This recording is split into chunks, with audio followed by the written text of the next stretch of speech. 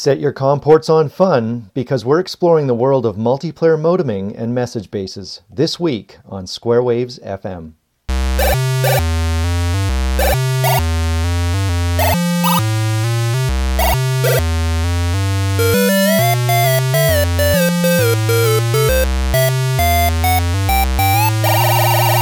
Hello there, listeners. Hello, fellow squares. Wishing you very well on this lovely Saturday morning. Thanks a lot for joining us. This is Brian here, coming to you live from the internet. I guess not live by the time you hear it. And joining me today is my very good buddy. Hi, I'm Chris, and I'm coming to you live over the telephone. And very beautiful day out here too. How are you, Brian? I'm doing terrific. I really can't complain. Although my poor missus is having a tough one with a sore back today. But nothing Dr. Brian can't massage out. How's everything with you? I'm pretty good. It's been really, really warm here, and unfortunately very, very icy. So there's a lot of people with back problems, slip discs, that kind of stuff. And my partner had a pretty big wipeout on the ice a couple of days ago. So I think our butt's recovering from that still. Oh, sorry to hear. Take good care of her butt for me, will you? Dr. Chris will do a similar butt doctoring job. That sounds good to me. Say no more. Glad to hear it. All right. Well, we've had a lovely response from several of our good buddies and some new people on Twitter. We sure do appreciate that. We would love to address some of those. First of all, we have a bit of a finger wag, which I believe we can respond to some degree thanks to something you've been up to this week, Chris. Trolls, our good buddy Trolls, lambastes us officially for not having finished the Monkey Island games, something that we knew was coming from somewhere or from someone. And so, to be honest, I'm not at all shocked that it came from Trolls. I know he's not exactly the reserved type, is he? I'm assuming that this came with a small amount of swearing, etc., or was this cleaned up a little bit? He showed phenomenal restraint. I can only imagine he was wearing some kind of leather suit, holding a whip or something aggressive at the same time. I can imagine. I have the feeling that Trolls, is this super tall guy, or hi Trolls. I'm having the feeling that you're this super tall guy who's is able to churn out lots of social media stuff during the week and games, and then on your weekends you don your BDSM suit and hit the hardcore heavy metal bars. So I appreciate the amount of restraint you've given us in lambasting me. But I can speak to that now. I can honestly say that I have now finished Monkey Island 1. Hooray! And I got called out from my partner for cheating. I last week I said I don't cheat playing games, which is generally true. And then my partner reminded me that the specifics of it are that I do cheat occasionally, but not very often. So I got her to look up a couple of walkthroughs, and I had to cheat through puzzles in Monkey Island 1. Unfortunately, the one that was blocking me for the last month or so was really simple and stupid, and I feel dumb for not figuring it out earlier. For anybody wondering, it was the puzzle where you need to get the navigator's head. By the way, Brian, how far have you played into Monkey Island 1? So it's been quite some time. I sort of recall getting on a ship with the three roustabout guys and going to some other island, and I think I remember a humongous tiki head or something, and exploring the island and monkeys and stuff like that. The huge monkey head, yeah. Is that close to the end at all? Yeah, I would say you were probably within an hour of the ending. Oh man, okay, that's about where I got stuck. Close. Could very well have been the same puzzle you were on. My problem was the puzzle, for any of our Adventure Gamer listeners, involved you need to go into this kind of deep underground realm, which is kind of like the river Styx, awash with blood, and find Ghost Pirate LeChuck deep underground underneath the ocean. But it's kind of interesting. It's actually a randomly generated maze, which I really appreciate, or at least somewhat procedurally generated. Somebody can correct me on that. Really? It's actually kind of cool. When you go down into the maze, each room is randomly populated, or potentially they're just several different kinds of rooms that they cycle through. But whatever it is, There's absolutely no way to solve the maze without having this basically, I'm going to spoiler alert. You need to have this headless navigator who points the right direction, and it's a fantastic puzzle. It kind of has this very Ron Gilbert feel to it. And I couldn't find the damn navigator's head, and the solution turned out to be really, really simple. Basically, the solution was try to give every single one of your frigging inventory items to the cannibals who live on the island, and eventually one of those will work. That's not a great puzzle, is it? Do you actually literally have to? Do you have to show them every single one, offer them every single one, and then it triggers it? No, there was some logic to it. I think if you knew ahead of time that one, you're basically holding a piece of paper that has the solution. But the problem with it is the hint to which inventory item to give them is only given once and very, very quickly in dialogue with them. And at some point you're frozen out of dialogue with these three characters, so you can't get that hint if you missed it the first time. So basically, and I missed the hint. I was probably clicking through dialogue a little too quickly, or I wasn't, scrutinizing each individual word, and I missed that. So it basically meant that I literally tried every single inventory item on each other, and then at some point that didn't work, and I said, okay, I need a hint. So my girlfriend looked it up, and sure enough, is you give this pamphlet or a leaflet, I guess, to these three cannibals, and they say, oh, well, that's exactly what we needed. Thank you so much. Here's the navigator's head. Be on your way. And I was literally stuck there for a month trying to figure this out, once every couple of days. Oh, ouch. I think that's something that LucasArts kind of hammered out into a proper strategy later on. Is usually they would give you some sort of a subtle hint through a pun or some kind of a turn of phrase, and even if it was kind of obtuse, like when you either solved it by thinking about it or by accident, it sort of, in retrospect, became clear. Exactly, yeah, and this is definitely has that feeling. It's like, oh, okay, that was a little bit too distant in terms of giving the player enough cues. But I'm not complaining. It's entirely my own fault, and it gave me the opportunity to say, hey, this is, old school adventuring. I'm not going to solve this puzzle until I figure it out. And, I think a month was long enough to wait before I had somebody help me cheat. It's about 29 2/3 of a day longer than I would have waited. Well, I appreciate even 1 day of restraint. That's a lot. Well, that's good. So what have you been? What have you been playing lately?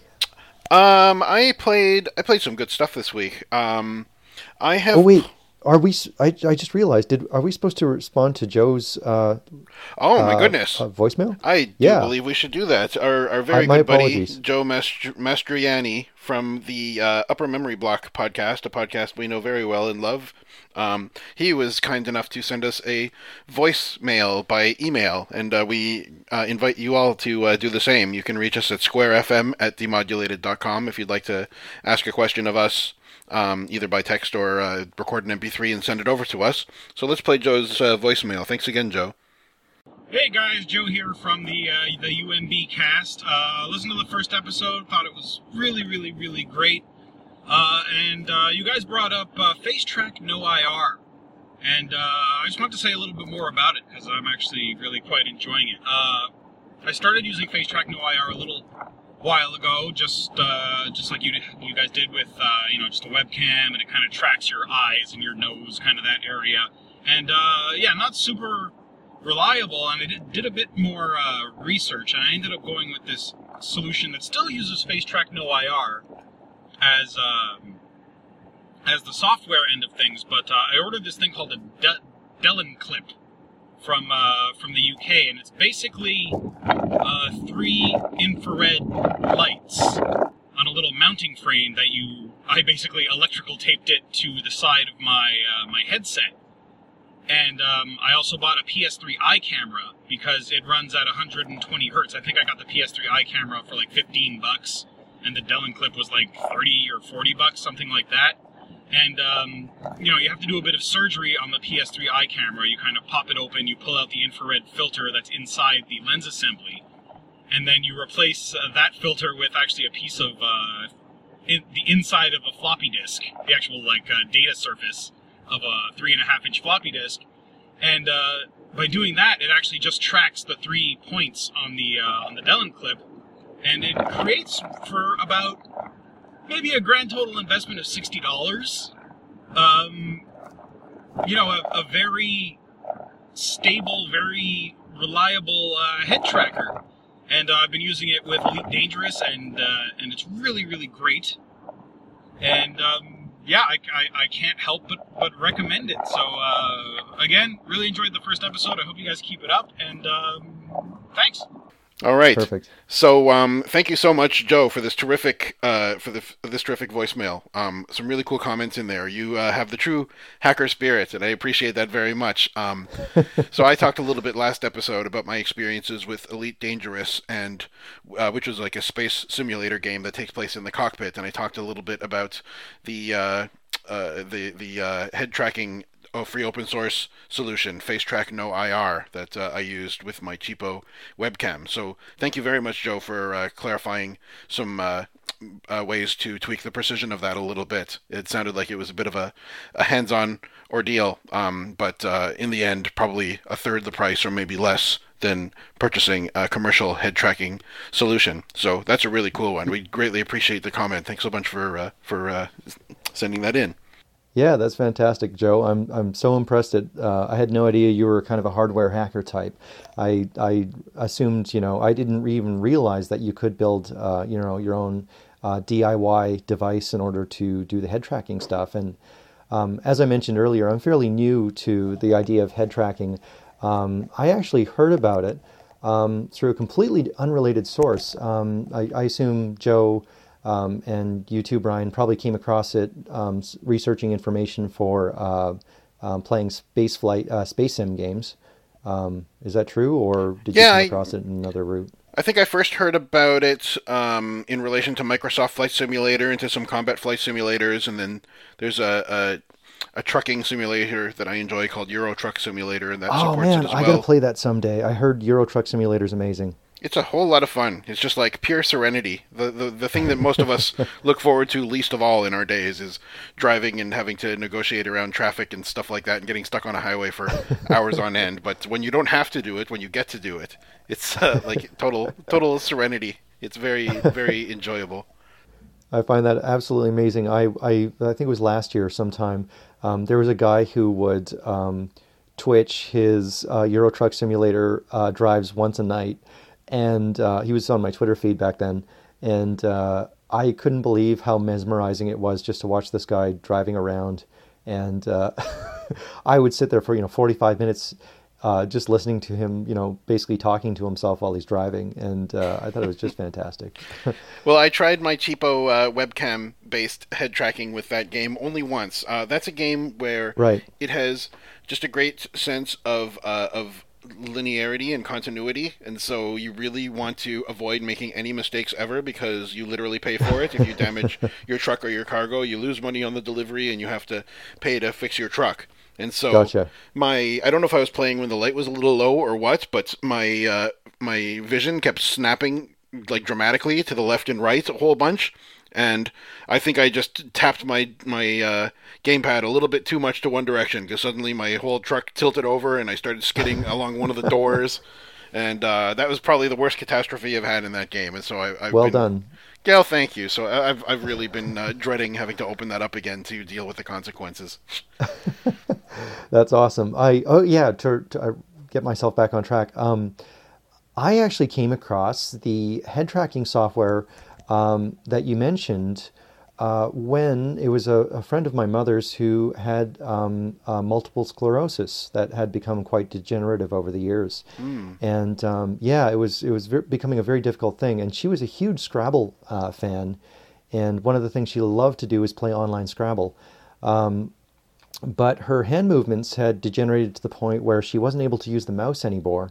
And unfortunately, for her, because her mobility was so limited, she wasn't able to, physically play Scrabble itself, and she was losing the ability to play it with a mouse. So we ended up looking up No IR to find head tracking solutions for it. The last episode had slipped my mind, and I forgot about this. This was, quite some time ago. We tracked down some there were several kinds of software out there. Some of them were eye tracking, some of them were face tracking.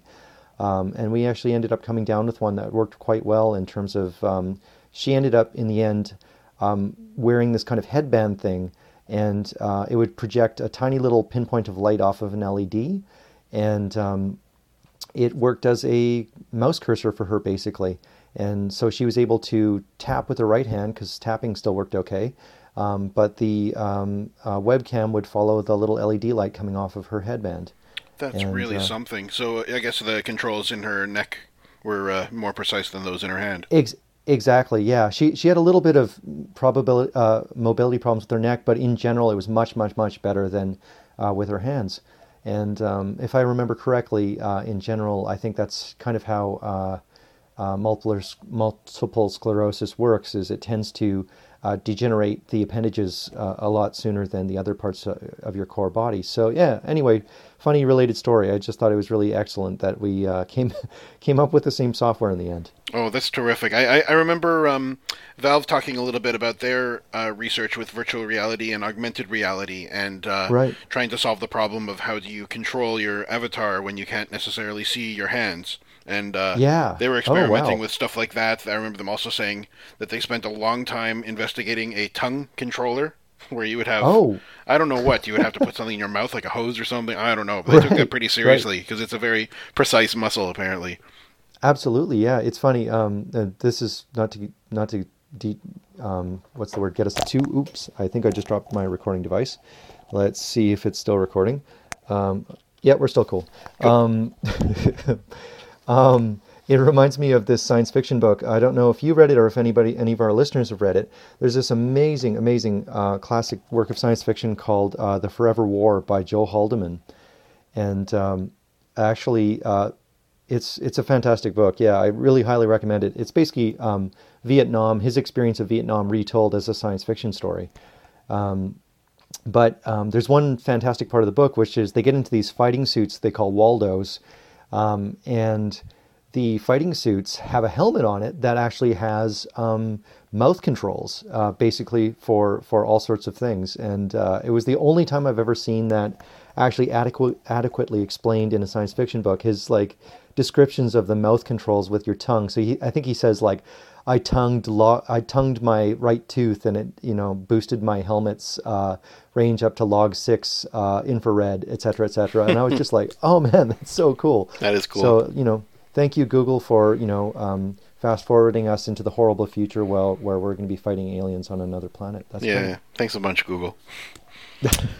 So did I say Google? I meant Valve. I literally. The machine. I literally conflate Valve and Google these days. They're both sources of evil on my end. Wow. Sure. So before I talk too much, by the way, about what I played this week, I wanted to thank Anatoly for correcting us and clarifying that both Lands of Lore and Eye of the Beholder were both Westwood games. It's something that I kind of suspected, but I started to doubt it when you had some doubt. Yeah, Holy cow. I always thought Eye of the Beholder was an SSI game. I guess not. I know they had a lot of RPG stuff. Appalled. So my apologies, Anatoly. I failed you. I failed all of our DOS gaming listeners. That's terrible. It's big shoes to fill to try to amass the same quantity of knowledge about that era as our good buddy DOS nostalgic Anatoly. So let's not kick ourselves too hard. Yeah, and I'm used to getting lambasted for confusing Windows and DOS games all the time. So that's no surprise to me that I wow. Well, I feel schooled. That's great. Thank you so much, Anatoly, and that makes me much happier that I know it's a Westwood game, because that explains a lot of the similarities between Lands of Lore and the AD&D cousin it shares room with. I suppose so. Yeah, SSI had close ties with AD&D as well, didn't they? Licensed products, I think. Yeah, exactly. There were so many SSI games that came out in their Gold Box series that Champions of Krynn there's like at least 5 or 6 Gold Box games that came out through SSI, and they were developed internally by SSI, licensed through AD&D. So, wow. cool. I'm actually really shocked, and I should probably clarify that I've actually never finished a single Eye of the Beholder game ever. So that might explain why I didn't even know it was a Westwood game. It takes some doing, as I recall. I think I remember getting kind of far into the first Eye of the Beholder game until I got to one floor of a dungeon where like you couldn't cast spells or you couldn't rest or something like that. And then I said, "Screw it." That's cruel. That sounds familiar. That sounds like my Ultima Underworld experience where I've or am I thinking literally of that? tried. What's that, sorry? Maybe I'm thinking of Ultima Underworld. Yeah, it could be. Ultima Underworld for me had this problem where I would get deeper and deeper into the dungeons, and at some point, I was just I would consistently get screwed, and they were always different reasons. Sometimes there were bugs, sometimes they were like the machine would lock up. Other times, I had done a quest out of order, and I'd absolutely ruined my reputation with the lizard men. But I literally I've tried for 20 years to finish Ultima Underworld 1, and I've never succeeded. No, I watched the ending on YouTube once. It looks bloody hard, so I don't know if I can be bothered. Yeah, exactly, and it's such a wonderful game. But anyway, I should have reminded myself to ask you, what have you been playing? Okay, so one thing I have been playing, which I play at least every 6 months or so, was Doom. I played the first great. Doom, a whole bunch of it, not all of it. I was playing Doom 2 actually this time. Okay, cool. With the GZ Doom source port. And so that has all kinds of fancy features. You can add like particle effects, and you can add new textures and 3D models and all this crazy stuff. I don't bother with any of that stuff. All I use it for is to make it 3D accelerated and to play it in widescreen, which is so gorgeous. That's just an amazing, deep, wonderful, beautiful, technological marvel of a game that doesn't really need a whole lot of augmentation to remain awesome. Glorious 20 years later. So. Oh, that's fantastic. And how far did you get into maps wise? How far did you get into Doom 2? I think I'm about a third of the way through, or maybe half of the way through. I'm kind of at the areas now. So that Doom 2 is the sequel to Doom. It's called Hell on Earth, and so a lot of the scenery and the locations are sort of Earth-like, but kind of off-putting. And I don't know whether that was just a stylistic choice or the limitations of their engine and level design or what. It sort of looks vaguely Earth-like with buildings and stuff like that. So I got about halfway through where I think the last map I did was called Downtown, where there's a lot of verticality. There's like windows in tall buildings, and each of them, of course, has like a fireball throwing imp in it, or so things that throw these slow projectiles at you from very far away. And so if you're not paying attention, then something will hit you, and you have no idea from where. Yeah, exactly. So not only did I phenomenally enjoy Doom, as I always do, one of the best games I will ever play, I also had the fantastic pleasure of listening to an interview by J.P. LeBreton of Double Fine. He's interviewing John Romero as he plays the Doom shareware levels and talks about level design. And boy, that's very funny. I just watched the same thing last night. Oh, it was just fantastic. Like, having read Masters of Doom now, you sort of wonder whether John Romero got so far with his kind of rock star persona that he just really couldn't have been all that talented of a guy to begin with somehow, even though that book is very clear to say that John Carmack is extremely impressed with John Romero's technological acuity. But just hearing him talk about the little details and the design decisions that he's made in making these little entries in some of the walls that are invisible to make sound go through in some areas but not others, or trying to make things asymmetrical, or making staircases for variety. Like, he is a real master and a real detail-oriented craftsman. Very impressed with this guy. Absolutely. Shout out to my friend Doug, friend of the podcast. Doug came by and showed me a couple of episodes that he had recorded. It's from Double Fine, and I was so impressed. So I get a little bit of a story to tell about John Romero. If you don't mind me taking over here, please. What's playing? Okay, you might dig this. I don't know if I've told you this story before. Several years ago, I went to the GDC. At the time, I was just a nobody writing articles on the internet that nobody cared about. And I showed up at the GDC. I had a ticket. I didn't realize that the first couple of days of GDC, no one's there. If you go on the Monday and Tuesday, and I had nothing to do. I walked around the IGF, but people were still setting up because the big day doesn't start till Wednesday. This was in 2009 or so. And I was really bored. I had nobody to talk to. I didn't have any friends who were going to the GDC. And I was leaving the building. It was about 4 o'clock or 3 o'clock. And I see John fucking Romero standing at the door. And I just kind of froze. I was just like, oh, well, that's weird. There's like maybe 200 people in the whole building. And what's John Romero doing there? Oh my God. And I panicked. I totally panicked.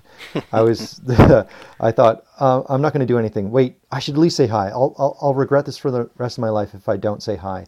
So I walked over and I was like, hi, you're John Romero. And he's like, yep. And he started laughing, and I just said, hey, I just wanted to thank you for, pretty much everything you've made. And I started, listing off some of the games that I played, but I had just offhandedly mentioned that I had really loved his work on the Apple IIe. And he's like, oh my God. He's like, you played my 2E games.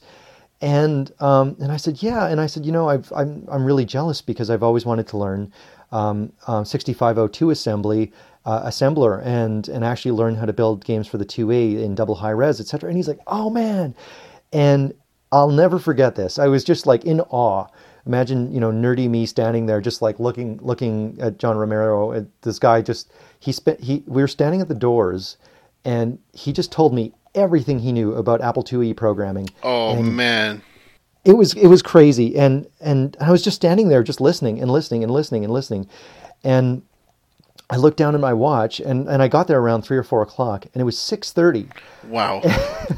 Yeah. And John Romero was just like telling me everything. And I just realized I'm like, oh my God, I think I just met somebody who loves games more than me. And he was so kind, so humble, and such like just wore his heart on his sleeves. And just said to me like, oh man, it makes me so happy. I met somebody who actually like dug the Apple IIe and actually enjoyed games off of it. And, and he told me literally everything he knew about design and all that stuff. And we didn't even talk about Doom all that much. He was so excited to talk about the 6502 and all of the crazy tricks he used to pull off some pretty insane screen refreshes on it, etc. and speeds. So, yeah, I have nothing but great things to say about John Romero, and I've read plenty of things about his ego and what happened with Ion Storm, etc., and his role at id. But honestly, everything in my soul tells me that this guy is just a wonderful guy who really loves games. He loves to make games, he loves to talk about games, and he loves to play them. And so yeah, there's my little thing, and it just made me smile.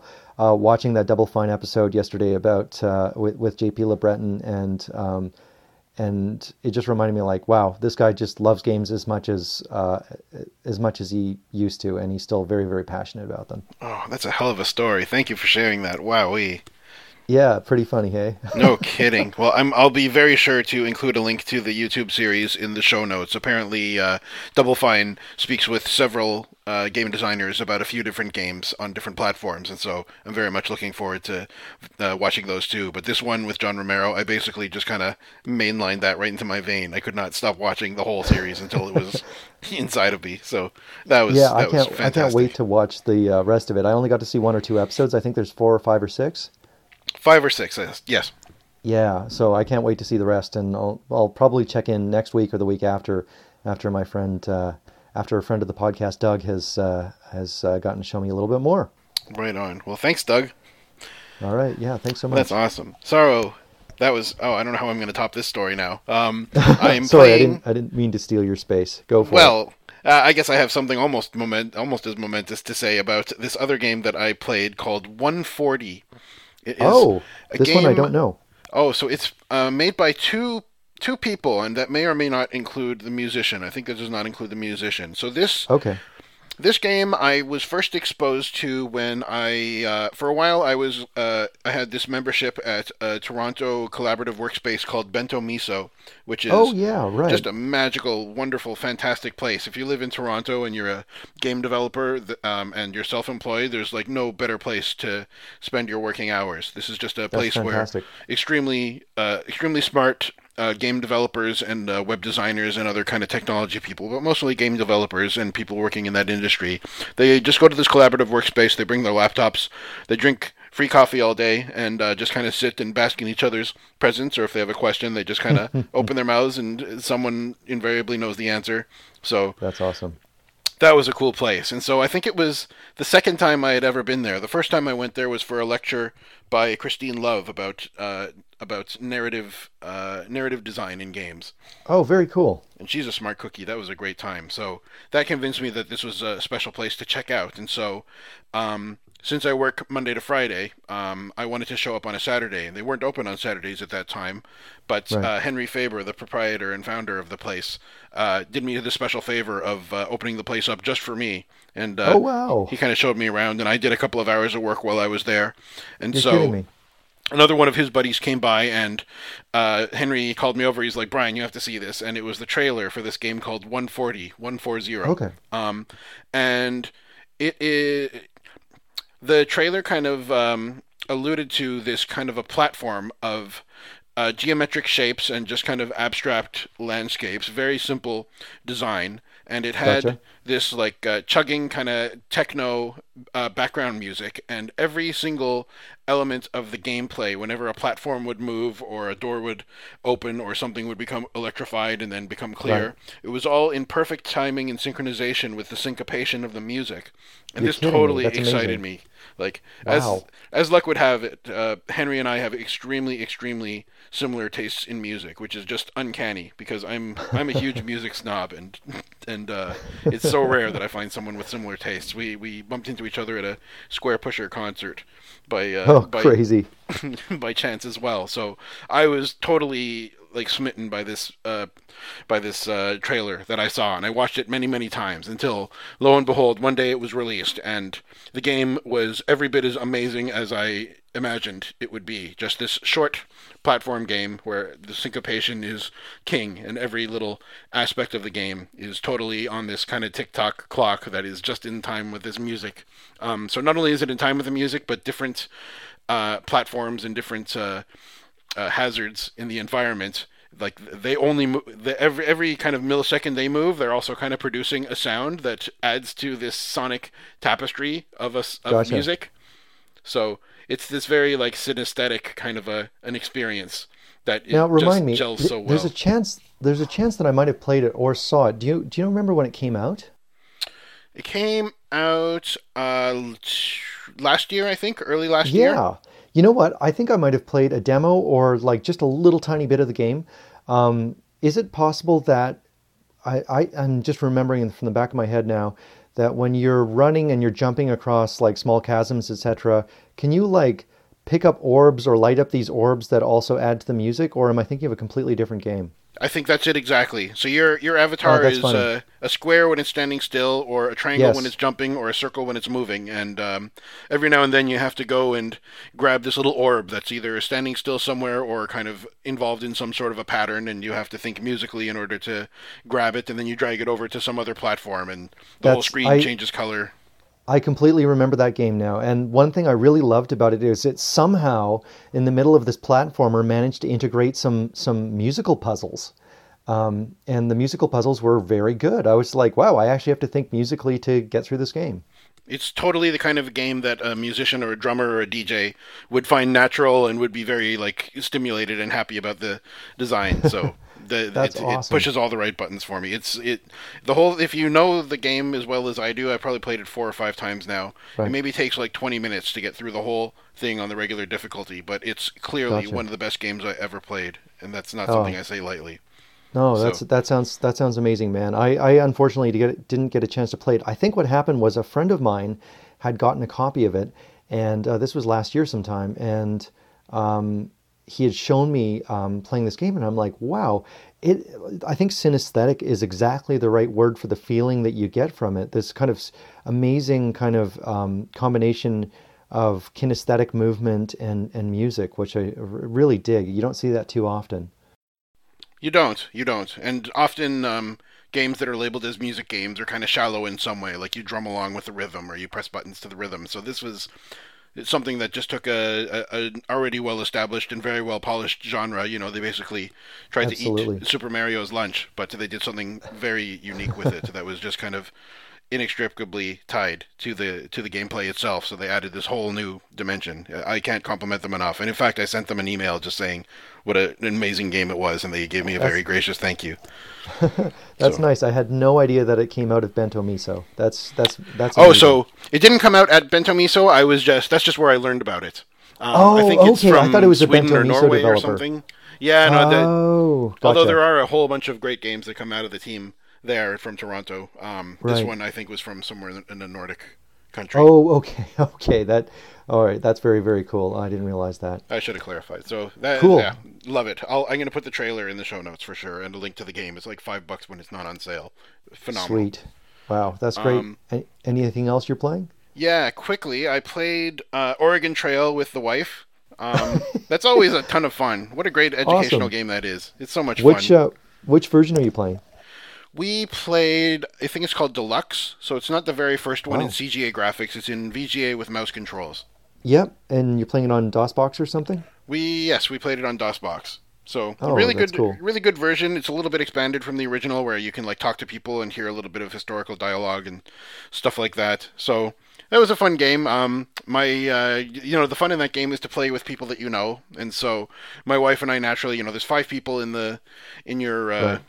your caravan, and so my wife was the driver, the main person, and she was a Yep. doctor, which gives you fewer Good bonuses, choice. but you start with more money, and there's less of a chance of people dying. Right. Exactly. And so I was her right hand man, and then our three other compatriots were our idiot budgies. So I So basically, promptly. your budgies were your red-shirted ensigns of the trip. I get it. Well, I did a good enough job of filling that role, as a matter of fact, because Oh, really? my wife, the phenomenal healer that she ought to be, I quickly caught a nasty case of dysentery, and it wasn't long before I pooped myself to death. And then I think one of the budgies, everybody else lived, and they were all just happy. I think one of the budgies kept breaking her leg and then was healed, and then broke her leg again and was healed again. One of them got bitten by a snake but pulled through, so, Wow. she's That's got all awesome. the love in the world for the budgies, but the hubby can go poop himself for all she cares.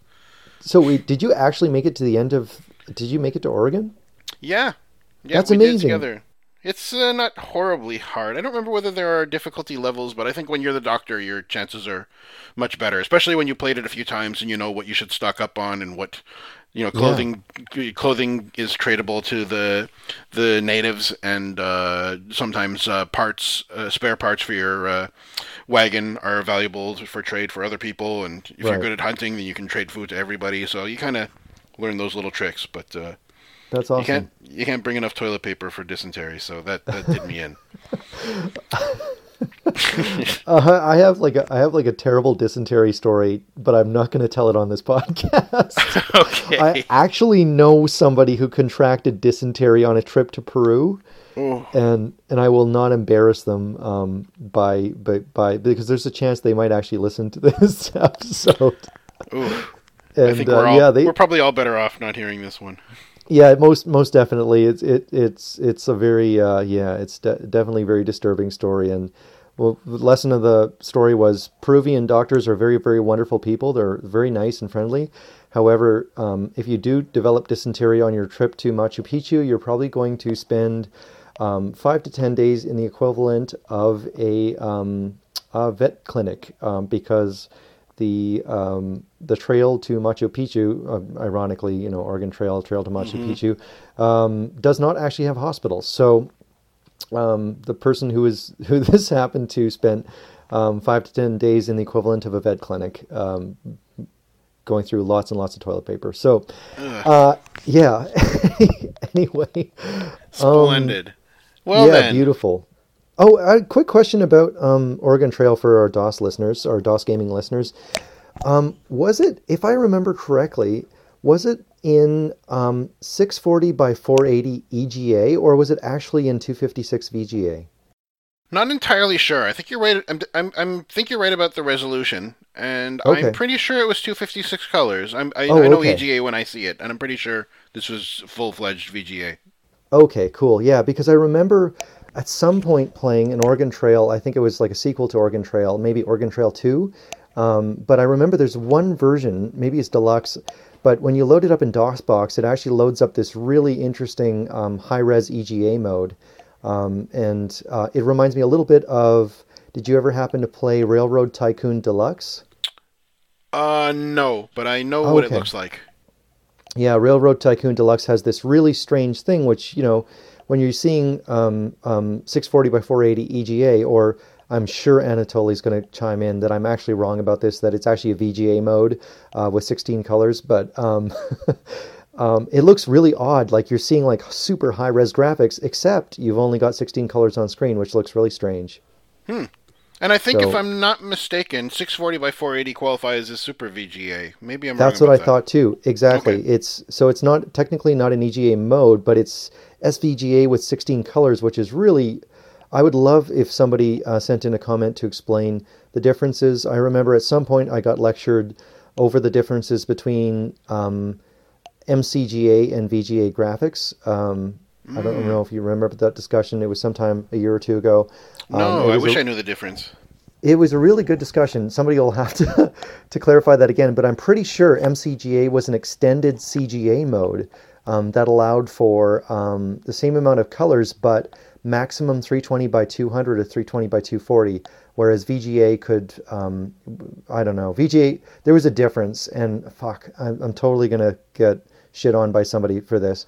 But anyway, sorry to derail. I was just very curious about the differences. Oh, quite all right. Yeah, I think there were a lot of weird modes like that to accommodate the limited amount of video memory that the devices had, so you Exactly. could have more colors or more resolution, but not both. Exactly. Yeah, and that's what I think. That's what I think is the distinction between them. But again, I guess we'll leave that up to our wonderful listeners to Please do.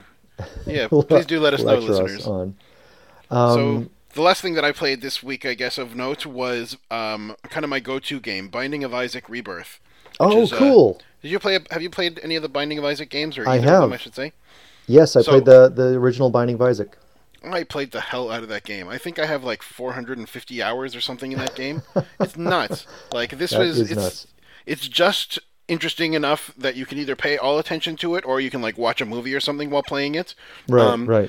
and lately, I've been getting up early and riding my exercise bike for half an hour every weekday morning. And so I have this Nice. lovely sensation of playing Binding of Isaac while I'm on this kind of lean back exercise bike with playing with my gamepad and like sweat dripping down my elbows. So that makes it all the more interesting, I suppose. But this Very game is attractive just image. Thank you brilliant. Oh, for that. good, good. Glad to share.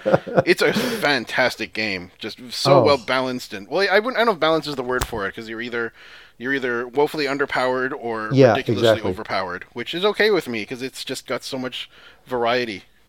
And one thing I love about Binding of Isaac was just, for the folks who haven't played it, I like to think of it as kind of like Zelda meets a roguelike, like stripped down to its bare necessities. And the ability to remind me, is Rebirth any different? I'm assuming this is the sequel. I haven't played Rebirth. It's a sequel slash remake. It like Oh, has basically all the items that were in the original and its expansion, plus a okay. few more. And Ah, it's also in a brand new engine. The original one was made with Flash, and I think this one is a that's right. custom engine, which doesn't have the same slow frame rate or other limitations that Flash had. Gotcha. Okay, cool. Yeah, I only played the Flash version, and I think I played it pretty heavily for at least a few weeks, but I didn't go back to Rebirth. That's very cool. Oh, totally recommend it. It's just phenomenal, just punishingly hard. But Yeah, that it's was my kind of recollection of the Flash version too. It's just like absolutely punishing. it is, but it's kind of invitingly so. So that's enough flapping from me right now. What have you been playing this week? Oh man, I've gotten to play some cool stuff. I got to try a game called The Yog. Have you ever heard of The Yog? That is a Bento Miso game, actually, and I played that one in You're kidding pre-release me. with a group of people at one of their social nights. Great Oh game. my God, that's amazing. Damian Summers is the name of the developer, and I can't remember the name of the lady who did the art. She's a comic book Yes, artist. exactly. Yeah, I think it's a three-person team, something like that, like designer, writer, and maybe a musician. Yeah, that's right. Yeah. Oh, that's so cool. I had no. Well, there you go. Thank you, Bento Miso. We had a great time. We sat down and just had a quick couple of 2 or 3 quick sessions of the Yogg. For anybody who's never played the Yogg, do you know how to spell that, by the way? Is it like YAHWG or something, or HW or YAWG? WH? Yeah, one of those. Yeah, exactly. Really weird title. Do you happen to know the origins of that name? No, I don't. I'll mention it in a second. Why don't you go ahead and talk a little bit about the premise? Okay, well, the premise of the Yogg is how to best describe this. It's a game where I think of it a little bit like a board game. You've got this little village that you are trying to protect, and you get this kind of creepy poetry at the start implying that something bad's going to happen in several weeks or several months, and you don't know when. And you should probably get prepared for it. So the overall theme is that this village is going to somehow come under attack or somehow fall apart. There's going to be some sort of devastation. And you have three or four characters. Well, in our case, we had three, but I think you can play even you can play minimum of two, maximum of four, something like that. I don't remember. That might be it, or is it always four, and you can just kind of split those between as many people as you like? It's been a while. I don't remember. I think in our case we only used three, so you could actually select how many players are playing. Okay. And so the idea is you get these characters, and you get to they get these basic statistics, kind of like stamina and charisma, very general Dungeons and Dragons style statistics. And you visit each area of this little kind of contained village, and you can do stuff. You can go to the forest and chop wood, and that'll build up your strength. You can go to the alleys and fight crime, and that will somehow build up. For instance, sometimes that builds up your. I think it builds up your intelligence or something like that. Or if you choose to cause crime, like actually steal from people, you can build up the amount of money you've got. So the idea is each player in this game assumes a role of one person, and that person, usually the strategy is to max out one of your skills. At least that's one way to play it. And you, for instance, one of my friends decided he was going to kind of focus on his strength, so he did things that only trained up strength, and he ignored kind of all of his other stats. And the idea of the game is, after X amount of turns, you get to the end of the game, and your statistics help to kind of determine what happens to this town. And you got kind of a little ending that describes what happens to this village after this, terrible apocalypse has happened. Does it rebuild, etc., etc. But the best part of the game, I think, is the fact that you get these random encounters at each place you go to, and they're usually kind of a moral question. A beggar comes up to you and asks you for gold. Do you give the beggar gold, or do you dismiss them? And usually, I think in all cases they're binaristic choices. You only get either yes or no. Correct me if I'm wrong. Yeah, I think so. And it remembers your choices, and it's really fantastic because, for instance, at one point I had I can't remember. I had a random encounter in an alley. And I said, yes, just give this person gold. And then I disappeared, and I was like, oh, well, I didn't get anything for that. I just lost a bunch of gold. Shit. But the cool thing was, 2 turns later, I went back to the alley, and the same NPC came back up to me and said, oh, hey, I recognize you. Turns out I'm a witch. Let me grant you all these special powers. And it, upgraded all of my stats, by 2 points. And I was just like, oh, sweet. So, the theme of the game is sometimes doing kind things for people. Just doing acts of kindness is really good, and it'll benefit you in some ways. In other things that have happened, which is really funny, did you ever have the vampire event occur? I don't remember. Okay, my girlfriend chose, and she made some sort of terrible choice at some point, and she basically got cursed with becoming a vampire, and the ending of the game actually reflects the choices you've made for your character. And her ending was, each character has their own specific ending, was basically you become this vampire leader, and you make the citizens pay homage to your to you, and you drink their blood while they pray to you at the end of the game. So anyway, the Yogg was really, really cool. I think I'm not sure how people are responding to it, but my sense was it was a really cool way to try to do a somewhat procedural narrative. and they did a really, really good job of making you feel like you're a part of this little town. They really do. I remember Damien, the lead programmer and writer, Hmm. saying that he recommended, he always wanted to make a local co-op game, and it's kind of in the vein, as you Ah, said, of a board game or even of a card game. I can sort of see it being translated to one of exactly. those media. And he said that the game is the most impactful if you're sitting around with your friends and everybody reads the dialogue out loud for their own character. Which kind of Oh, turned it very into this cool. sort of a campfire story experience. Which how often do you have like an electronic encouraged experience like that? So that was really fun. That's a perfect way to describe it. Yeah, it totally feels like you're sitting around a campfire swapping stories about this, kind of fantasy place that you're all living in. That's awesome. It is awesome. And so, regarding the name, I think I'm not sure, but I think he had purposefully chosen something that was kind of nebulous and undefined, just like Okay. whatever calamity is Yeah, approaching nearer and nearer is some sort of exactly. a apocalyptic thing, but you don't really know what or how to prepare for it. So Ah, it's that kind makes of a neat sense. thing. So it's a game that does work best, I suppose, as local co-op. But now that we're in the day and age of like Twitch and other sorts of streaming, Steam has its own broadcast streaming thing now as well. It's the sort of thing that you can Right. play over chat with one Oh, person totally. sharing their voice over Skype or something. So Yeah. pretty Oh, cool stuff. I brought this game home. I think I bought it. I bought it, I think, directly from the developer, and so I got it before oh, almost cool. anybody. And told my wife, "Oh, I played this awesome game at Bento Miso. Let's try it." She's like, "Oh, you and your indie games. I don't want to play this." So I yanked her. Like, okay, Awesome. dear, can we stop playing this now? Like, I had enough of it before she did. She just loved it. So very, very Yeah, smart game. exactly. And my girlfriend had the same experience. After one round, I was just like, I can't explain why, but I'm oddly interested in playing a second game with different characters, and I want to role play this a little differently. It's kind of RPG light. Mm. And so, yeah, highly recommend it. I'm not sure how much it's selling for on Steam, but Five or it's ten one of bucks, those I games. think. Yeah, and I think that's right on.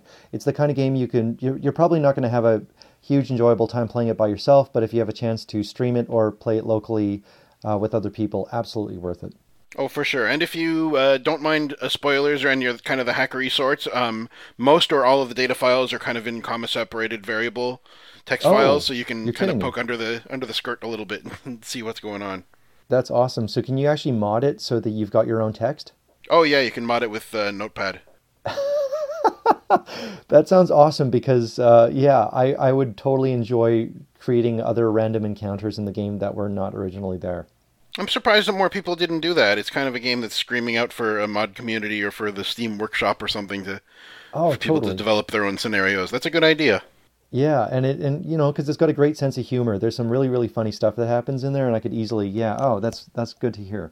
In a Um, somewhat related, it's my turn, yeah, I think, now to diverge slightly. yep. This reminds me of, my early infatuation with sound cards. And the two games that I think struck my fancy the most at the time would have been Ultima Underworld and Oh, Hardball beautiful. 3 with Al Michaels Oh, I really like by Accolade's Accolade. Hardball series. Yeah, yeah, yeah. So that was the first one I think that had like this announcer Al Michaels Right, with voice recorded, and so it was just a series of WAV files in a folder, and basically him reading out every number and a few different scenarios, and so it was this really disjointed, jilted, horribly robotic sounding thing. It would be like right. home run by number 17, three runners left on base, one guy out. I don't know. So I could totally imagine it. That's awesome. yeah, that's right. So naturally, because it's a bunch of WAV files, and I had my $3 Radio Shack microphone with my Sound Blaster card, I had to Right. replace all of those WAV files with my prepubescent soprano voice or whatever. So that was fun. That and also in Ultima Underworld, that's the beginning of that game is voiced as well. The intro sequence has voice, and so rather than recording my own voice, which I think I must have done a few times as a matter of fact, but one of the scenes in that intro has a woman screaming, and Yeah, so absolutely. so I just replaced every wave file with the woman screaming, and I just like laughed so hard just watching like this burly mustachioed man or the noble king or something. He's like ah. It was very juvenile, but I have extremely fond memories of hacking around. All right, That's I amazing. digress. You just blew my mind. I had no idea. Were they Vogue files or something in the folder? How did you manage to They might have actually been replace VOC them? files. They might have been VOC Oh, files, which I you just think might blew have my been a mind. Sound Blaster standard, and maybe they had a Sound Blaster software that did it, or maybe they were I think they were VOC files, which I think they was were Vox because I remember Sound Blaster had a Vox I think it by default recorded to Vox. I think you're right. That must have been their proprietary format, which was popular in the early days of the Sound Blaster, but quickly fell out of vogue. Yeah. Oh man, you just blew my mind because Ultima Underworld, if our listeners haven't played it, but I'm sure many of you have, has I'm just going to go out there and say it, one of the worst voiced intros I have ever seen in any game. Period. And You're probably right. You're probably right. it's kind of like this awful guy imitating, in English. It's like they've taken poor Ariel out into the, blah blah blah blah. It's so bad, and it's like weighing in my head between Ultima 7 Serpent Isle, which has like this stand back and Batlin, etc. etc. It's like in my top 5 worst intros, worst most poorly voiced intros ever. So that makes me so happy you put in something even better. Yeah, it's arguable whether I improved it, but I definitely changed it. It's funny because I can remember the pitch of that exact scream. It just comes out of left field, like out of nowhere. That's awesome. That it does. So pardon my interjection. Oh yeah, no problem. Last thing, I got so many to discuss. I'll skip over King of Dragon Pass. I'll cover that next time we talk. I've been playing. Well, I didn't get to play, but I watched somebody play King of Dragon Pass. And that's the new iPad version that's out that replaces the ancient creaking Windows version that's been around forever. And I'll skip over to Broken Sword, which my girlfriend and I have been playing for the last month or so. Oh, the first one? Yeah, the first one. Broken Sword, I think it's got 2 different titles. I want to say it might have been called Circle of Blood in North America. I'm not sure, but it's Shadow of the Templars, at least in Europe, and I'm pretty sure that's the version I have. You go first, and then I'll tell you about my experience with that game. Okay, cool. Well, I played it about 5 years ago. I finally broke down and said, okay, I'm going to play Broken Sword. And I was first just absolutely blown away by the quality of the animation. No it was kidding. just, oh yeah, it's incredible. I immediately thought like, wow, I've never seen anything like this except in Dragon's Lair. And I was really impressed, and I got a little bit into the story. I got as far as this hotel, I think it's called Hotel Ubu or something like that. And I got stuck. And this was 5 years ago, and I played it over and over and over, and I couldn't get past it. So I gave up, and it's been 5 years. This month, my girlfriend decided we should finally play Broken Sword. So we got to the exact same point, and I said, I literally have no idea what to do. And she was like, "Oh, well, it's really simple. Just throw the map off the balcony and it'll land in the alley. You can go pick it up outside." I'm like, "Oh my God, are you kidding me? That's the solution to the fucking puzzle." And yeah, she solved like a puzzle solution that took me 5 years to figure out, and I couldn't figure it out. So yeah, so it's been fantastic, and I found out that Don Bluth Studios did the animation for it, which turns out to be the actual studio that also did Dragon's Lair. Oh, that's right. I didn't know it was his studio. It was, and at least one of the UK Don Bluth studios. I don't know if it's the same as their American studio, but yeah, it explains the very Don Bluthy style animation. And for anybody who hasn't played Dragon's Lair, the arcade game, he also did a fantastic set of films. He was an ex-Disney animator who did The Secret of Nim, which is an absolute classic in my mind. As well as, I want to say... He did Titan AE. Yeah, Titan AE. Yeah, exactly. It's something that was much more recent. And that was, I think, one of the first kind of CG animated films. So... yeah, I'm really, really loving Broken Sword, and even though everyone beats it to death over the really horrible voiceovers, I think the game itself has a lot going for it. It is a good game. It had some clever writing. It was pretty funny and snarky. I like the protagonist, exactly. George Stobbart.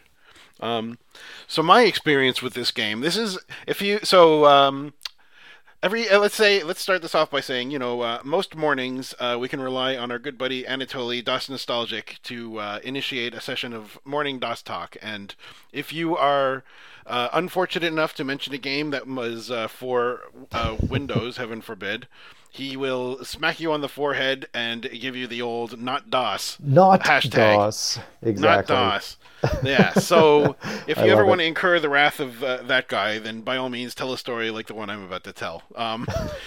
I somehow, although my earliest and fondest memories of playing computer games are adventure games, I had not heard of this series whatsoever until the Oh. 2000s or so.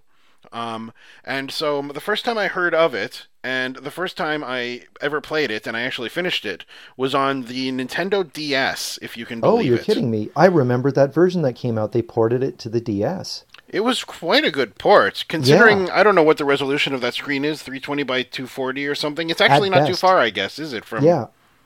Or was the game in Super VGA? I think the The game game was was Super VGA. the game was actually Super VGA, but it looked pretty good on the Nintendo DS. It really did, and they had some cutscenes with the animation recordings and stuff like that too. It didn't have speech, but they really distilled the experience down into something that was like cohesive and playable and enjoyable. The touch controls made sense. Touch controls are a pretty enjoyable way to play an adventure game, especially with the stylus, definitely. I think.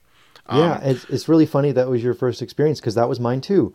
I found it for I found it for $5 at EB Games, and I was like, they released Broken Sword for the DS. I'm like, probably gonna suck, but I'll grab it anyway. And that was the game that I got stuck on for X amount of years. Was Broken Sword 1 for the DS. That's amazing that you played it too.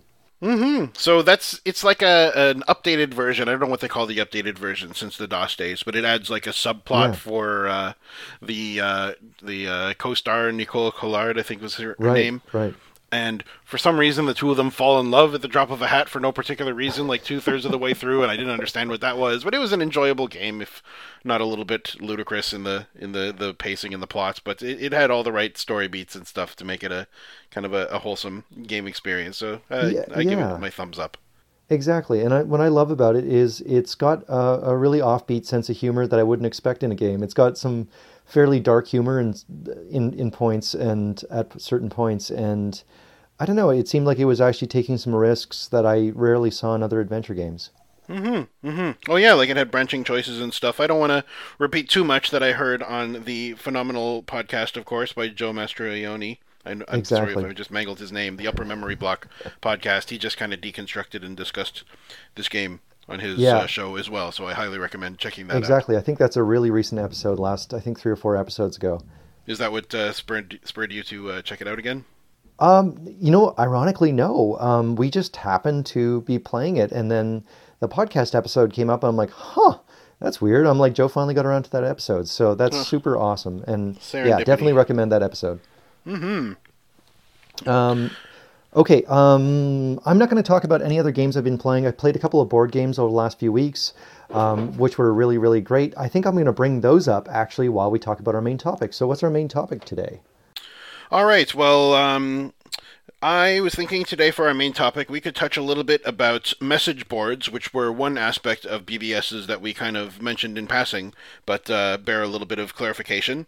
And then the real meat and potatoes of the BBS experience would be the so-called door games. Oh, baby, am I excited to talk about door games. Right. I just have a phone ringing. I think we're just going to have to cut this part out. Okay. All right, it's done. Sorry about that. No sweat. Life happens.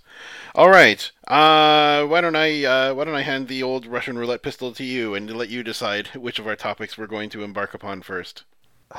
We just talked about games for a little bit, so let's switch modes a little bit. Talk about message bases. Message base. That's right. I forgot it was called that. Yeah, isn't it a strange word? I'm not even sure why they would call that message bases as opposed to message boards, but yeah, message bases were basically the way you would describe what we would call an online forum. The bulletin board systems in general, at least all of them that I knew of, always had a message area, message base, whatever they were called, where you could go and post messages publicly to other people on the board. What was your, do you remember your first experience posting to a message base? No, I don't really. I really don't. How about you? Yeah, me neither. I wasn't a huge frequent poster on message bases, to be completely honest. I tended to lurk a lot and honestly use it as opportunities for finding out numbers to other BBSs, or basically voyeur in on other people's conversations about pirating software, etc. Mm-hmm. Well, I did participate a little bit more than that, I guess. Okay, some cool. of the circles that I ran in were around music, and so there's plenty of topics, technically and artistically to discuss around those areas, and also, of course, to expose other people to awesome stuff that you've heard that you want other people to check out in the file areas, or if if you get points perhaps for other people downloading your files, if you get like file points or something, which is something we'll talk about, I guess, later on, then you might encourage some people to download your file so that you would get points for that. That's awesome. Yeah, that's beautiful, because that was one of the most important parts of BBSs, where everything was kind of linked together. I mean, the idea that you had file upload and download ratios, you could kind of, by getting other people to download your stuff or uploading other stuff, you could, get yourself more access to the file areas just by posting in the message board sometimes. Mm-hmm. And I really enjoyed that part of it. So. I feel like I should do a better job of explaining how this actually works. So in the message boards, it's very, very similar to an online forum in general. You would have a, in your experience, was it threaded by the poster, or was it threaded by the topic, or was it even threaded at all? That's a good question. I'm pretty sure it was by topic. Okay. What I recall is... Yeah, there were different topic. Well, first there were like categories that you like, different message base categories, where you can decide where your message belongs, and then you could either browse. Then you think you would just browse it chronologically, and it was threaded by topic. Yeah, No, exactly. Yeah.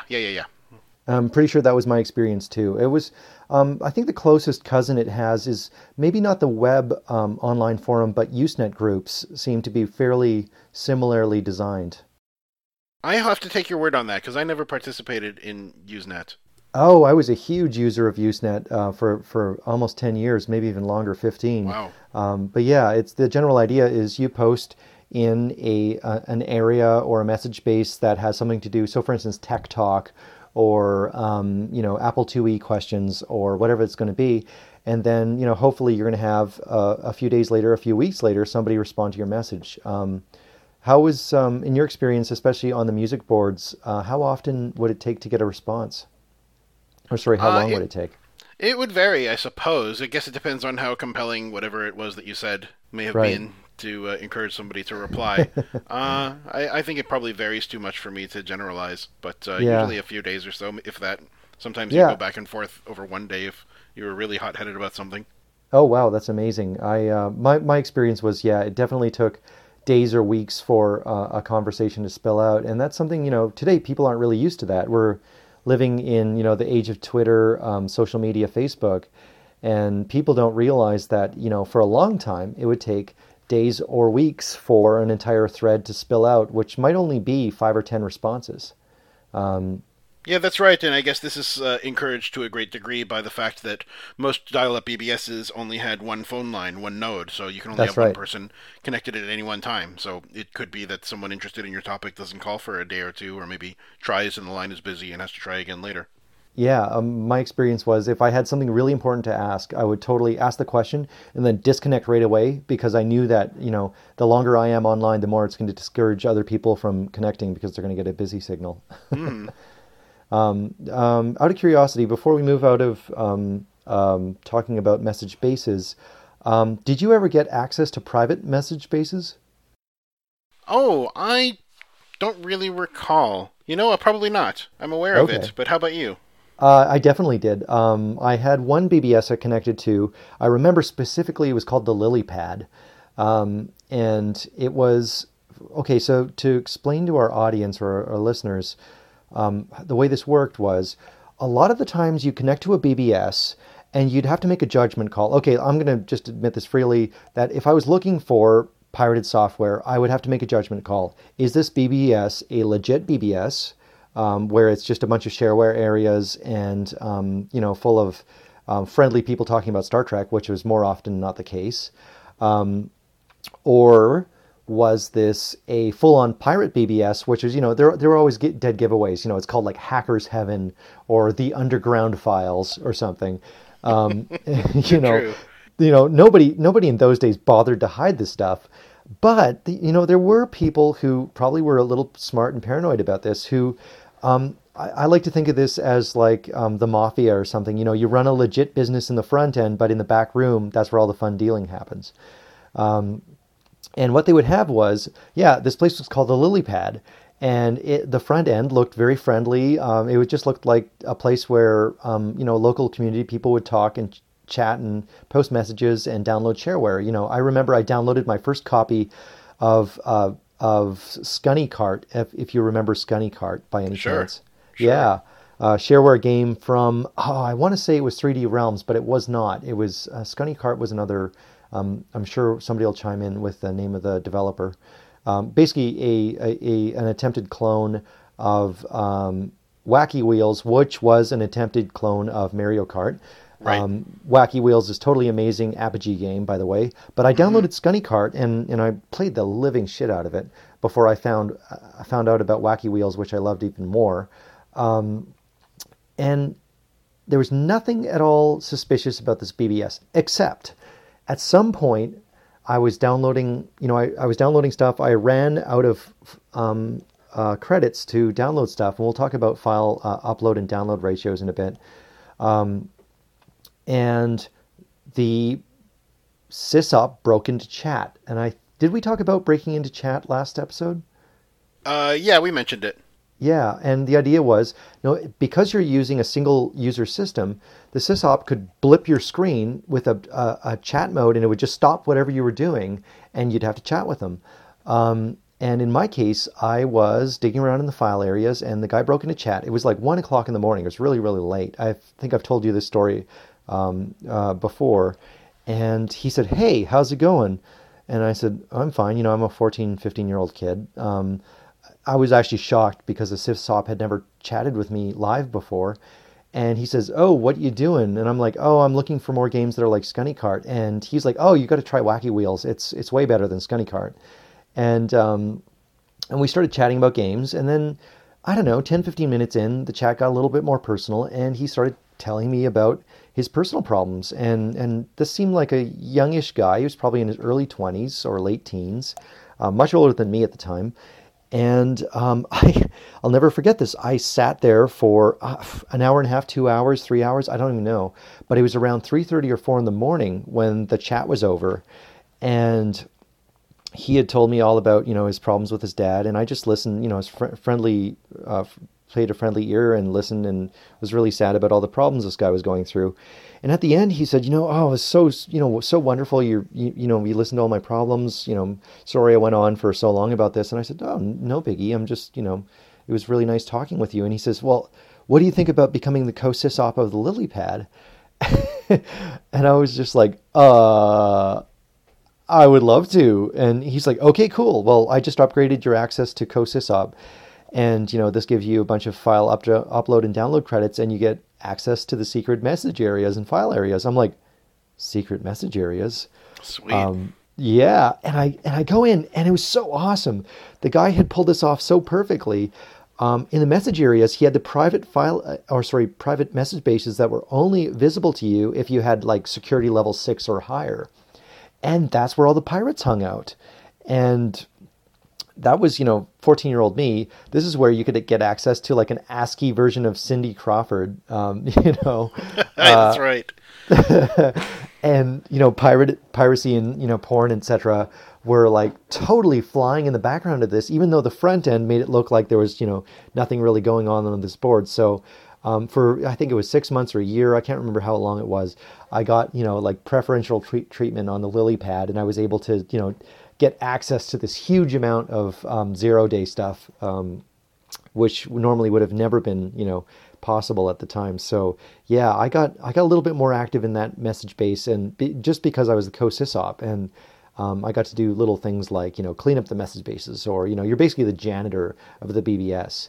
Yeah, But that it's an was my honor experience. you're thrilled to have. Oh yeah, as a 14-year-old, I was like, oh my God, I'm like I'm next to God now. I'm practically a system administrator. So Hmm.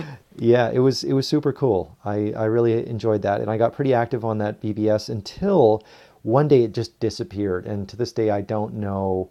Yeah, what happened? Just the phone stopped answering. I hopefully the guy didn't get busted, but I think it's more likely that this was the late '90s and BBSs were on their way out, and the internet was on its way in.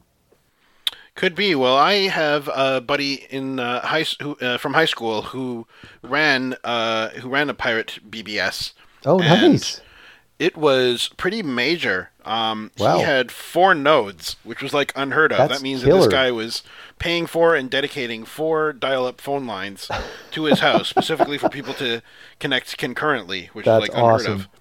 So one day, walking to the bus stop, one morning walking to the bus stop from home, there were a whole bunch of cops outside his house, You're kidding and he me. didn't show up to school for a couple of days, and his BBS was down, Oh my and God.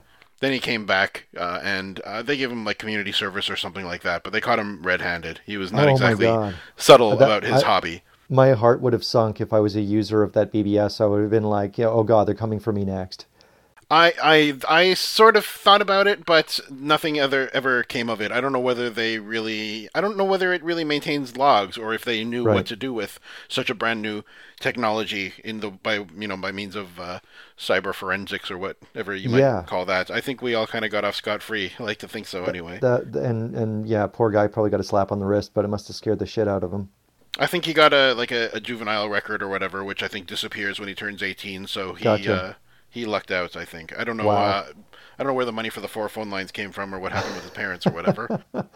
Yeah, and I But assume, and that was one of the things that I found so interesting about those days was, in my experience, nobody's parents knew anything about what, teenagers were doing with these phone lines. All my parents knew was that the damn phone line was always busy after 9 o'clock. hmm And if they needed to get a hold of somebody at our house, it was like a huge ordeal because, I'd have the phone line tied up until 2 or 3 in the morning. hmm hmm And, they definitely didn't know about any of the illicit stuff happening on being sent over the phone lines. And in my case, this was, not a lot, but it was, I think, tiny little games that I managed to get over my 2400 baud modem. I'd be so excited about, getting or even, I honestly, my exposure through the message bases and the file areas was to shareware. Oh yeah, me In too. Yeah, there was a lot of good shareware out there, not just pirated software. The shareware I played the living shit out of. Do you remember any specific titles that you downloaded? Well, of course there was Wolfenstein 3D, which was like the Nice. big kahuna. Oh, you're putting me on the spot. I'm sure something will come to mind, but Yeah. tons and tons of shareware between like file utilities to games to like anything. If it was software, I had to get my grubby mitts on it and just kind of test every tiny little facet of it. Yeah, exactly. I remember getting access to different modem protocols like HS-Link we mentioned in the last episode. Hmm. It was just kind of a slow way for things to spread. I specifically remember downloading. I don't know if you ever played this. You might appreciate this as a mod scene guy. One Must Fall 2097. Oh yes, indeed. That was Yeah. a great robot combat game, and the musician was a guy that I really admired. He went by the name CC Catch. His name was Kenny Cho. Oh, cool. I didn't realize Kenny Cho did that soundtrack. Oh, brilliant soundtrack. Really cool techno-y stuff.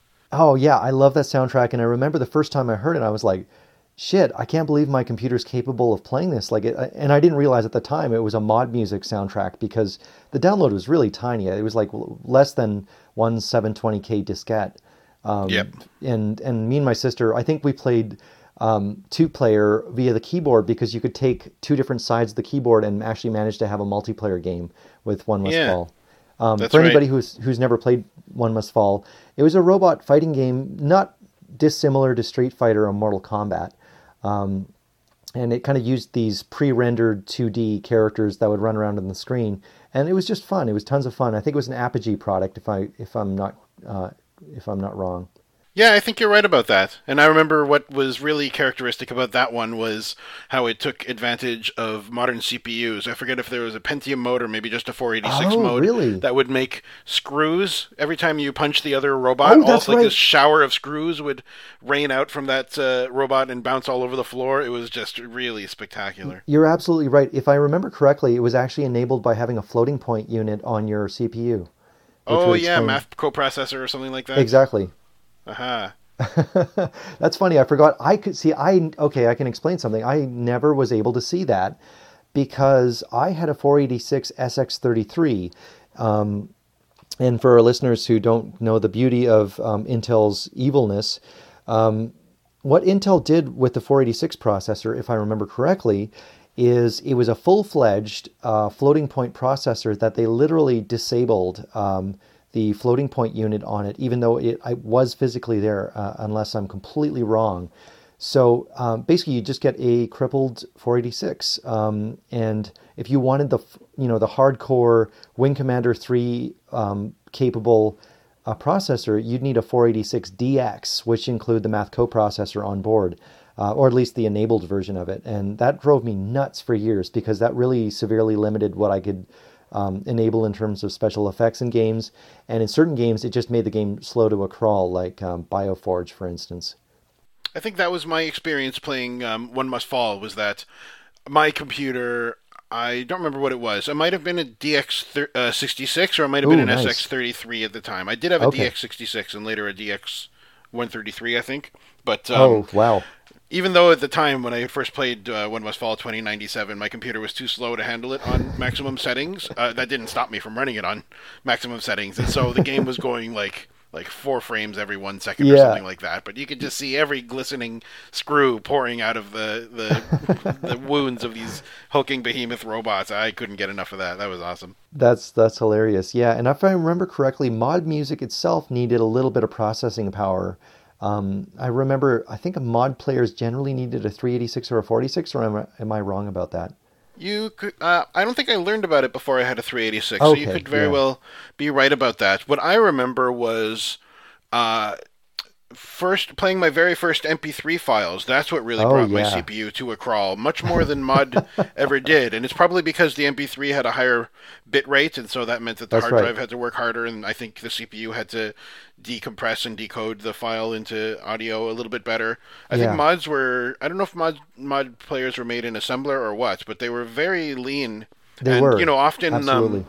often mod music being rendered in real time would accompany a demo, which was like a That's music right. video sort of being rendered in real time as well. So the mod couldn't overwhelm the CPU too much, otherwise you wouldn't be able to show anything on screen at once. Yeah, exactly. And I think now that I realize that, they're well pre 386. They're probably in the 286, 80, 88 era. Wow, I think so. I think so. that's very cool. Okay, so back to message areas. Oh yeah, that. Were you a user of what's called FidoNet? I wasn't really. I was aware of it, so I would often participate in local message boards. I'll let you talk about FireNet in a second. Sure. Well, I guess I'll just give the preamble. No, I won't. I'll just say that I participated in local message boards, and what I enjoyed about those was that there was kind of a sense of community where you log on to a Yeah. BBS, and it would only be the chosen few who knew about the BBS, and the even fewer of them that cared enough about the community to participate and to send messages to each other. So you kind of had this little tight knit village of people on each Exactly. BBS, and that might influence what kind of like a tone or a voice you use at those BBSs. Maybe the pirate BBSs were kind of like the biker bar mentality, whereas the public domain BBS might be a little bit more genteel. Oh, But absolutely. I totally forgot that we should talk about the cultures before we move on to FidoNet. Each BBS definitely had its own local culture because it was, totally painted by the types of people who connect. And since I spent quite a bit of time on pirate BBSs, I kind of got to know, pirate BBS culture, which was basically a bunch of, 14, 13-year-olds calling each other narcs and cops. hmm Accusing each other. That was like the go-to slur you could use is calling somebody a lamer, because calling somebody a lamer was effectively calling them a cop, which is really funny that's to me right. now. Yeah, and Whoever was going to spoil their fun, yeah. exactly, and they were always accusing each other of being, cops, which, I really doubt in 1991 that the police had time to investigate each BBS and infiltrate them to find out, they had one pirated copy of The Incredible Machine on it or something. But these kids were rabid in attacking each other over calling each other narcs or lamers. And and there was a whole terminology that kind of came with, becoming, let's say a recognized user of these pirate BBSs. Do you remember new user passwords? Yes. Or NUPs? Yes. Yeah. Do you want to explain to our listeners what a NUP is? Okay, sure. So, and this is thinking about this makes me think that perhaps I was in fact involved in some private message areas in retrospect. But often a BBS would have a new user password, which meant that in order to create an account, you had to know, the password. You had to know the secret word. And right. The only way that you would know that is if you were kind of a friend of a member. It was sort of a secret society, exactly. Stonecutters kind of a thing, you might say. So, and other BBSs, as I recall, maybe I'm remembering wrong, but it seems to me like you could sign up as an ordinary user or perhaps gain message. Maybe it wasn't a new user password. Maybe it was an access password or something to get into the secret area. Then you needed to know the subsequent password to get past like the facade that turns into the pet store that turns into a speakeasy, that kind of thing. Yeah, exactly. And everybody hides their beers behind their backs when the cops come in. That's right. Sorry, this is definitely in-joke Simpsons stuff. So, new user password, in my experience, what happened was you would dial up this BBS and you just get a login prompt. And usually, you'd get some sort of, welcome to the Star Trek, Enterprise BBS and have a little cute antsy animation. But sometimes you just get this black login prompt. And I would be like, oh, that's kind of cool. Like, what is this? And, you type in a couple of names and nothing would work and, you couldn't log in. And then it would say, are you a new user? And you click yes, you type Y for yes. And it'd say, enter NUP. And I remember the first time that came up, I was just like, what the hell is that? So I put in a thing that says, NUP wrong, disconnected lamer kind of thing. Mm-hmm. And so, there were a few weeks where I couldn't figure out what the hell this was, but I kept the BBS number. And then I went to one of the elite BBS sites and asked in the message boards, I said, does anybody know what a NUP is?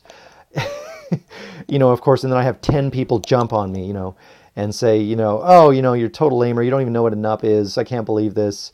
Go back to kindergarten, kid, kind of stuff. And somehow I figured out that it's a new user password. So I said, does anybody know the NUP to this one phone number?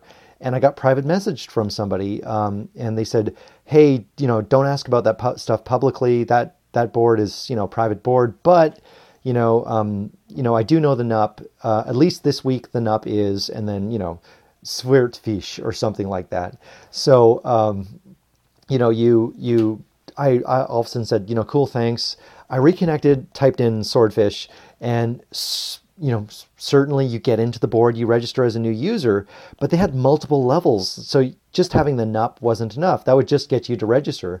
Ours actually, the one I connected to actually had a multiple choice, not a multiple choice, but like a questionnaire, where you had to know some of the pirate terminology to get level 1 access or level 2 access. Did you ever have that happen? Yep. I can't remember what that phenomenon was called. I'm sure it had a name. Yeah, it totally had a name, and it's slipping my mind too. But yeah, it was a little questionnaire saying, like, for instance, what does the acronym RZR stand for? And you'd have to type in Razor 1911 because you knew that Razor was the coolest distribution group out there. So yeah, that was my experience. And what I would do then is, once I would get access to that board, you'd get into the message area there, and certainly there would be people talking about NUPs to other boards that you want to connect to. So you kind of had to be a little bit of a private investigator on your own to not only find out the NUP to these boards, but also find their phone numbers. Do you remember, the really elite boards didn't have their phone numbers posted publicly anywhere? Yes, I do. Being involved in the mod scene as I was, Right. it was common for people that were in the mod and demo scenes to produce like advertising material or like a teaser of Yeah. some sort, or maybe even just like an ASCII text file or something with ASCII art on it or something. And they would very often kind of give you at the bottom the name of the BBS, Right. and the phone number would be like 416XXX-XXXX. Yeah, And exactly. it was like the opposite of advertising. Advertising to tell you as little as possible. I don't really understand this phenomenon exactly. Oh, It was just very boastful. I can totally speak to it actually. Please do. Yeah, the idea was what they would give you would be just the area code or the dialing prefix, and you'd have to somehow find out the last four numbers of the board. So what you would do is say, hey, I'm cool enough to at least know the name of the board and its area code and maybe the dialing prefix if I'm lucky. So what you could do is go to the elite boards and say, hey, you could lie, say, hey, anyone got the last four numbers to the name of this board? I totally wrote it down wrong, or I misplaced the number. And there's a 1 in 10 chance somebody'd feel sorry for you and say, oh yeah, the last four numbers are this. The reason for that was because it would discourage, what they imagined to be police or the FBI going after them. If it's not so much a security problem if you only give them the last four digits and maybe not the first three or the first six. And the other cool thing was the area code would also tell you what country they were in, because there were plenty of Norwegian and Swedish BBSs that you'd never be able to connect to in a million years. If especially you're into the mod scene, a lot of that stuff came overseas and came from Sweden, for instance. Yeah, the lion's share was from the Nordic countries. Exactly, yeah. So if with a little bit of sleuthing, you could totally find the number to some of the more elite boards just by poking around a little bit and using your, reading NFO files, basically. That's great.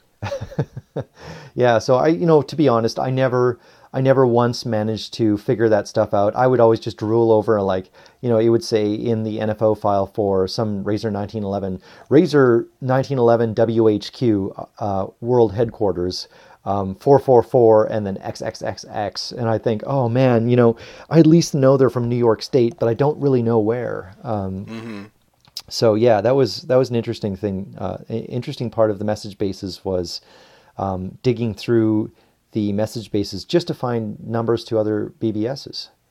Oh, that's right. Oh, so I'm gonna do one little factoid for no particular reason other than it's a cool phone related thing. But you mentioned area codes and New York in particular, and so one thing that I learned about area codes was that the number of the area code was determined basically on the number of phones or kind of the priority of the area or something like that. The lower your number was, the higher the priority your area was. And so New York State is 212, or that's New York City, I guess. That was one of the highest priority ones. And they determined the priority based on how long it took you to dial that number with a rotary phone. Because 212, it was just like 2 ticks and 1 tick and 2 ticks. Right. So I kind of had that sort of mentality in mind, and then when I moved to Toronto in 1991, or to a suburb north of Toronto, and they added a new area code, I was very dismayed to learn that the area code was 905, which is about the lowest on the totem that you could possibly get. It would take you like an hour and a half to dial that on a rotary phone. So it's crazy. So what did the priority? Did that get you something? What was the priority useful for? I think it was just to determine either the number of people in that area code or whether it was a center of commerce of some sort. Wow. But the most populous areas tended to have the numbers that were closest to zero because they took the least amount of time to dial on those old phones. That's hilarious. I did not know that. That's an amazing factoid. That's like really into the whole telephony thing. Oh, sure. We will certainly have an episode where we speak about hacking and freaking and that kind of stuff. Oh, yeah, for sure. Because not too far removed from this. Exactly. I think it was called HPAV, hacking, freaking, anarchy, viruses, and I think there was one more. Cracking and carding. Cracking and carding, yeah. Yeah, exactly. I'm ashamed that I couldn't pull that off the top of my head so quickly, but that was all fun stuff. Oh, I'm realizing, by the way, that this has been a very epic sojourn away from our topic of FidoNet. Right. Oh, yes. So, FidoNet. Yeah. my experience with FidoNet was almost nil, but to explain kind of what FidoNet was, this actually has a lot to do with telephony, and I think it's super, super cool. What happened was BBSs were local to whatever dialing prefix or area code you were in, meaning that if you wanted to dial over to a person living in the next state or the next province, you would have to dial long distance, which in the early 90s, that was totally prohibitive. I mean, nowadays, no one can appreciate, unless you're from some Eastern Bloc country, how expensive it is to dial long distance. So in those days, it was around $1 a minute, which is, would kill you in a 1 hour download, $60 to download one 1 megabyte game.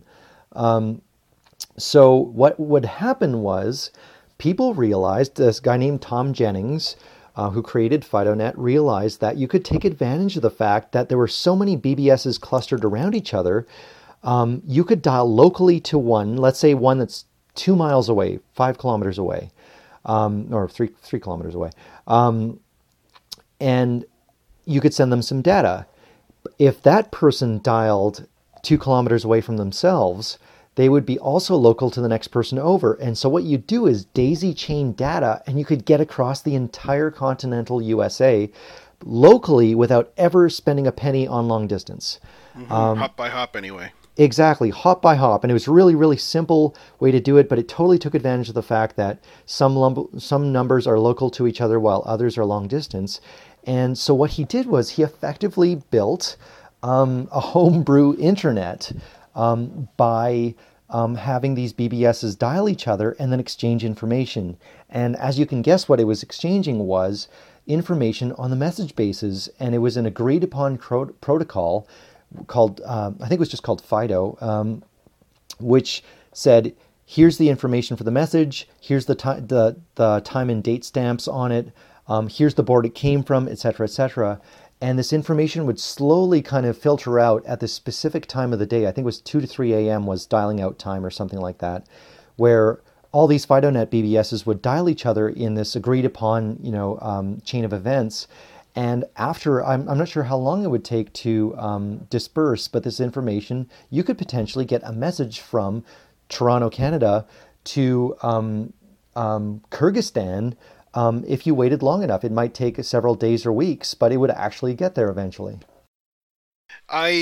That's a very good description of it. I have to wonder how reliable it is in the end, because Yeah. I don't really know how the hierarchy or the organization really worked out. I don't know whether some BBS was voted as like the local hub that would agree to call either Right. long distance or to call the next town over, and that all local BBSs would synchronize with that one at a certain schedule. I just don't know. I kind of think that they did have overnight schedules where they would have like a 10-minute window for them to That's right. upload and download. And is that it? Yeah, exactly. There was, I think there was a name for it called like the FidoNet dialing hour or something. There was just 1 hour in the middle of the night when all the boards would call each other. But yeah, I agree. There's got to be some real challenges with synchronizing your message information from board to board. Mm-hmm. But I think it I was think not, so. Yeah, it was not unlike anybody who's got kids or is involved in the education system. It's not unlike, the emergency fan out plans that they have. Your principal calls you and says, here are 3 numbers, call these 3 people in the case of an emergency at the school. And those 3 people call 3 people, or 9 people, I guess, in their case. And it worked a lot like that. So it just fan out information and kind of sync up. But in terms of the specifics of the protocol, I actually don't know. I am just not sure. I think they might have done their own thing. I know that there were 2 similar services, FidoNet and DoveNet, and perhaps Yes. others as well. I don't know if they used the same protocols or if they each had their own proprietary ones, or if either of them are proprietary. I just don't know. Yeah, me neither. I guess that'll be something. Hopefully, somebody can chime in with that and kind of give us more technical explanation of how FidoNet and DoveNet work. But yeah, overall, this was a very economical way of getting information from end to end. I think it was separated into regions. North America, or at least the continental United States, was one region. I think Canada was split into 1 or 2 regions, and it was just a way to let people communicate over huge distances people who did not have internet access, because in those days, over the internet, it was very, very simple to do that, because, you would connect locally and the server would negotiate a connection with something way down in California. But over the BBSs, dialing locally via the telephone lines was the only way to do it. So I always thought Fido was just cool in concept. I was never a user of the Fido Echoes. They were called Echoes. Yes. Yeah, those were like basically news groups, the effective equivalent of an internet news group. And Echo Mail, I believe, was the private version of it where you could actually send a message to a particular user at a particular BBS somewhere else. I see. Yeah, so that's a good description of it. And it's something that I didn't really participate in either, just because, like I mentioned before, when you speak with people in a local BBS, you have that sense of community. You kind of know who you're dealing with, and you know at least something about the sort of person that's going to be replying to you. Whereas with something like FidoNet, I think you're kind of lucky to ever hear back from that person whatsoever, just considering how volatile and rickety the whole chain of command was. It was just a very unmanaged web, or it seemed to be for me. Maybe it was more organized than I'm giving it credit for, but it just never really struck my fancy for that reason. It just seemed a little bit too iffy. Yeah, and in my case, I agree with you, but I think on a technical end, from what I understand, Tom Jennings' protocol was very, very, very good at synchronizing and disseminating mails. So I don't think there was a technical issue with it. My sense was more, to be honest, when I was 13, 14 years old, I didn't really see the point of talking with anonymous people somewhere else. I it didn't strike me as cool that I could talk with, a random person over, in Texas. Now I appreciate completely how cool that was. But at the time, I just think I didn't really understand the point of Fido. And I was also probably very scared of, I had enough problems talking to people on local message boards. I didn't occur to me that, maybe it won't be so bad talking to people over long distance. But yeah, anyway, FidoNet's pretty cool. I just wanted to make sure we mentioned it because, as I understand it, it's still being actually fairly widely used in Eastern Europe. Isn't that insane? I heard that too, that it's still active in some form. That's just uncanny to me. It must have been 30 years or so. Yeah, it's unbelievable. I was listening to a podcast. The name slips in my mind right now. I think it's called the Bobby Blackwolf Show or something. Oh, no. Sorry, the podcast was called Carrier Whistle. Carrier Whistle was all about BBSs, and I love the name. And they interviewed a guy who used to be one of the hosts of G4 TV. If anybody remembers that TV show, and he did some sort of tech talk piece. This was several years ago, about 5 or 10 years ago. And he mentioned that he was one of the administrators of FidoNet for the last 30 years. And wow. Yeah. And he's a Canadian guy. He's from Toronto. And he still manages actually 2 BBSs, and we'll try to get the names of his BBSs into the show notes because I think they're still telnetable. And he talked about, what it's like being a system administrator. And he says, to this day, there are plenty of FidoNet nodes that exist all over Eastern Europe where he said the average DSL line will cost somebody a month's salary. And he says people are still using BBSs. They're still using dial-up over traditional copper wire phone lines because people in the Ukraine, for instance, can't afford dial-up. That is quite something. Yeah, gee, that's awesome. I thought it was amazing. I just thought, FidoNet for a homebrew solution, it still does its job, and it's still working pretty hard out there for people in, I think parts of all over parts of Europe where internet access is at a premium. So super cool. That's great. Very, very kind of a peer-to-peer, node-to-node alternative to the main internet. That's quite something. Yeah, super cool, and like a precursor to things we'd find much later on, like BitTorrent, that kind of thing. So yeah, I dig it. All right, there's one more aspect of message boards I wanted to mention, and maybe we'll start to come to a close after that. Go for it, man. So one thing that I wanted to mention was the concept of the quick reader. I don't know have you ever used a quick reader while you were like QWK? Yes, exactly. QuickMail. I never used it. So explain to everybody and to me what QuickMail is. Okay, so I don't know where I learned about this exactly, but I think I had just seen it referred to in the message boards and was curious about it. It ended up being an extremely convenient thing. Okay. So, what a quick reader does is, you're reading the message boards, and the first thing that you do when you log on to a BBS usually is it asks you, do you want to read all the new messages in the message boards? Right. And maybe you've subscribed to a few of or message base, I should say. Yeah. Maybe you've subscribed to a few categories, or maybe you want to see everything. Maybe you say yes, and you want to see every new message in chronological order, one by one. Right. However, as BBSs got more and more popular, sometimes it was not convenient to do that. Maybe it would tie up your phone line for too long, or it would just take more time than you wanted to dedicate in one sitting. Yeah. And so there was something you could download a quick packet, which was just a file. It was like messages.qwk or something like that, mail.qwk. Oh, I You get would it. download this file, and it was like an archive of all of those messages that were not read yet. You would download it, and you would open that file with a quick reader, QWK reader, and it would basically simulate offline the message bases of the BBS that you had called, and it would give you the opportunity to read that stuff and also to write offline replies. You're kidding And me. so maybe all you would have to do is, instead of staying on a BBS and staying connected for an hour while you read everything, you would connect for literally 30 seconds, download your file, and log off, freeing it up for somebody else, and then do your replies and stuff offline. Then you upload your own updated quick packet to the BBS, and you've just been a lot more efficient with the time of the BBS's only phone number. I love it. I had no idea that's what Quick Mail was. I remember always seeing the option in many of the BBSs I connected to. They're like, download Quick Packet. And I'm like, I have no idea what that is. That would have saved me so much freaking time online if I had done that.